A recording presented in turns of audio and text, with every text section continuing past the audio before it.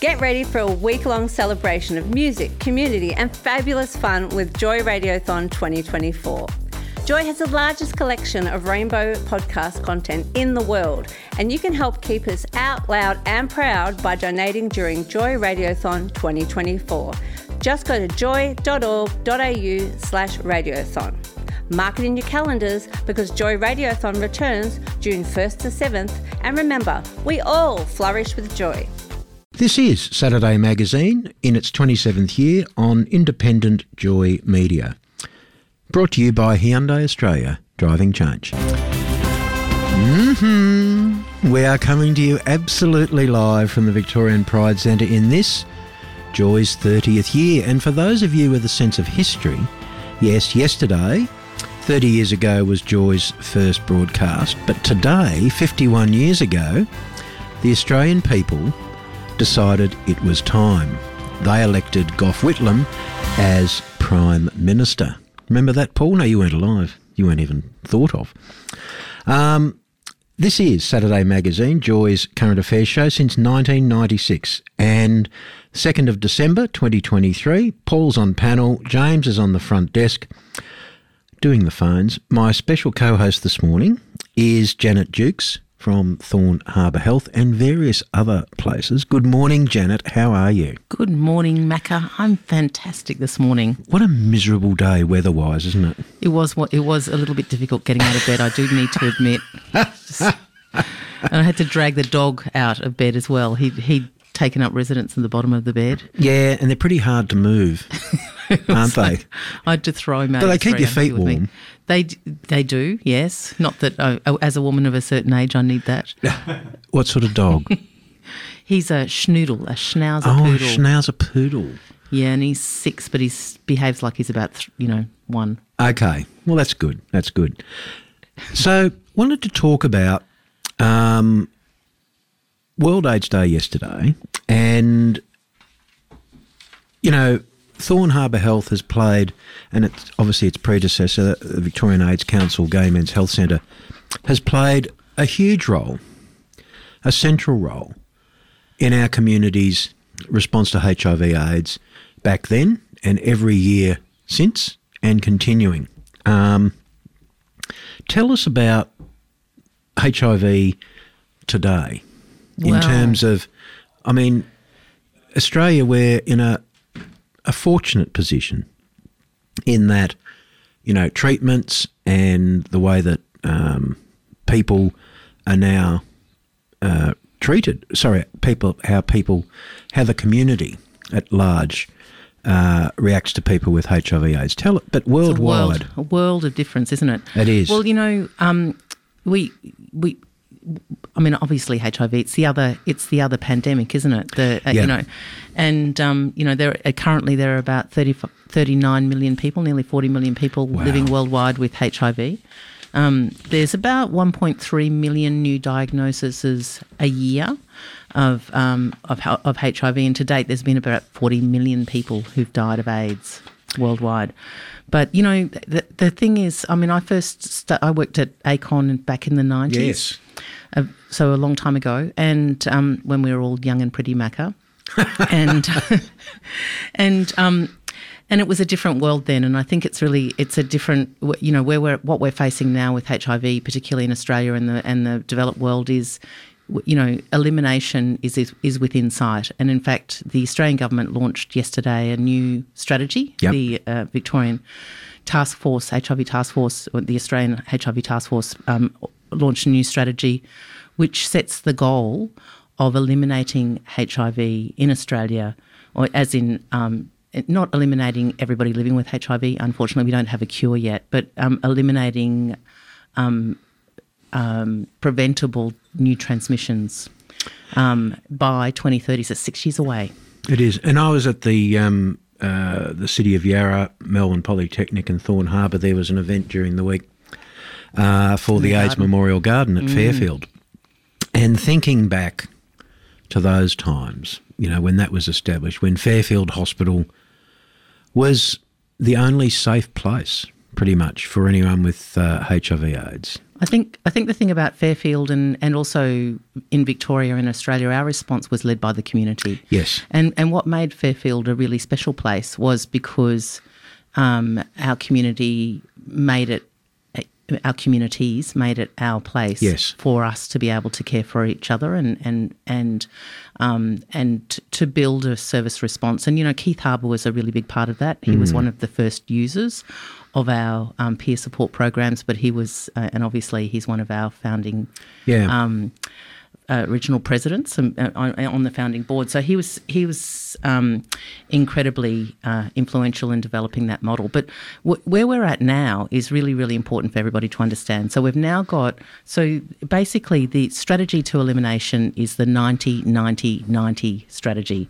And that means 90% of people who have HIV know they've got HIV. 90% 90% of people with HIV are on treatments. Yep. And that means, and that 90% of those people on treatments have suppressed viral loads so that they can't transmit new HIV. And that's such all those 90%, that 90, shows you how effective the treatments are. And that's PrEP and the policy. PEP. That's right. And if you achieve, you know, the epidemiologists tell us that if you achieve that 90-90-90, then you'll virtually eliminate new transmissions because the virus will be so rare in the community, you won't get that, though you'll get very few transmissions. There'll still be some people who get HIV, but the key is that people know about the HIV status. They test, they have access to testing, and then they have access to treatments. And that's the big challenge, I think, with the new strategy. So in Australia, we've got 91% of people with HIV know their status, 91% are receiving treatment. And MACA, 97% of those who are being treated had suppressed viral loads. So really, really, really valuable to undetectable levels, which means they can't transmit. So U equals U, undetectable, means untransmittable. Yeah, so it's amazing. When we look back at the progress, the real progress that's been made, and think back all those years ago, Janet, you know, you and I have been, let's say, warriors for a very long time. Well, I went to the memorial, Candlelight Memorial last night, and I don't usually go to them just because I find it really emotional. Yeah. And I've got to say, yesterday was no exception. Last night was no exception with the Candlelight Memorial, because that's where people come along and they remember and they light a candle and say the names.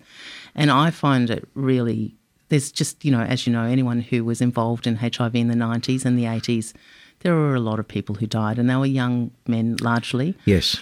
Last night was about celebrating positive women, and that was fantastic. Yeah.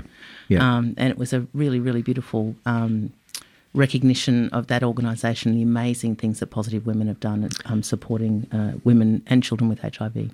Yeah, it's. I don't think any of us thought all those years ago that we would be in the fortunate position we're in now, and we're in this fortunate position because of a community-led response, almost totally bipartisan political support, although sometimes it waxes and wanes a bit.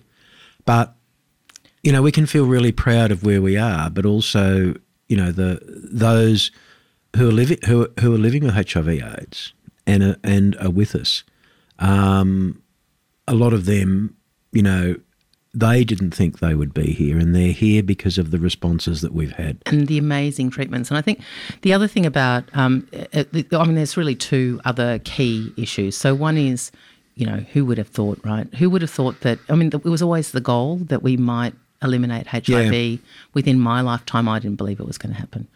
And then the other... means we've got to survive another 6 years.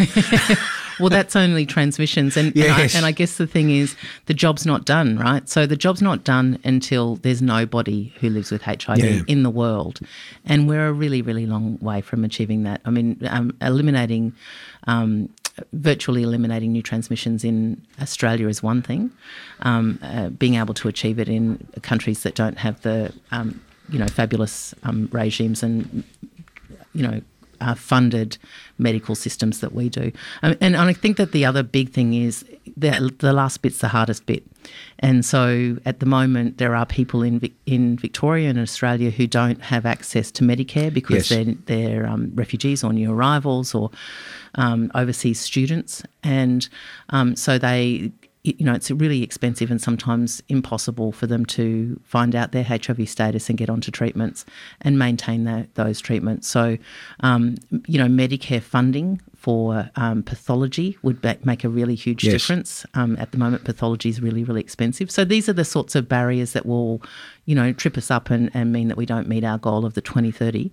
But it's possible, and the new strategy, launched by the Australian government a couple of days ago, sets out that plan.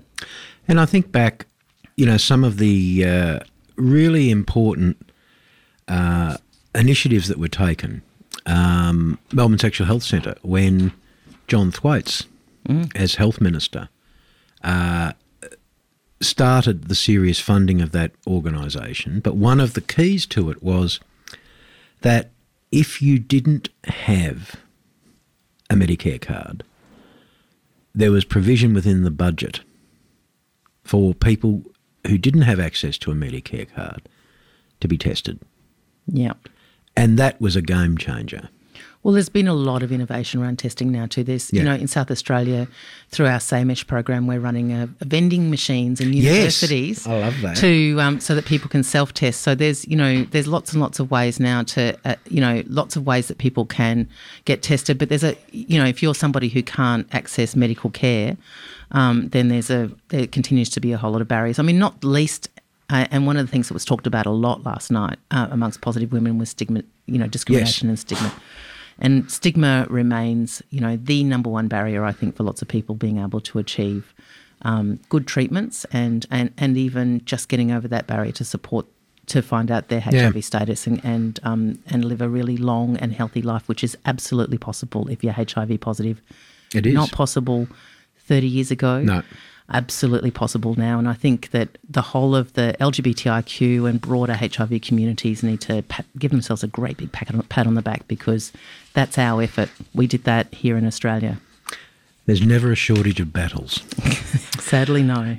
You are on Saturday Magazine on Joy 94.9. Just a quick before our next guest, who's joined us in the studio, and that is David Southwick, the Deputy Leader of the Victorian Opposition, and we'll speak to him in just a moment. Following David, Graham Willett, a well-known historian in our community, he's done a pre-record for us, which is around Joy's 30th birthday. After the 11 o'clock news, for those of you who didn't know, ex-Premier Dan Andrews spoke at our AGM on Monday night, and we're replaying that. So I'm sure there are lots of media out there that want to hear what he said. They know some of what he said, but they want to hear what he said. And then following that, Harriet Shing, the Minister for Equality. You are on Saturday Magazine, Joy 94.9, with Macca and Janet. Stay with us, because guess what? There's more. This podcast was produced by Joy Media. You can support Joy's diverse sound and diverse community this June by donating to Joy Radiothon 2024. Go to joy.org.au/radiothon. And remember, we all flourish with joy.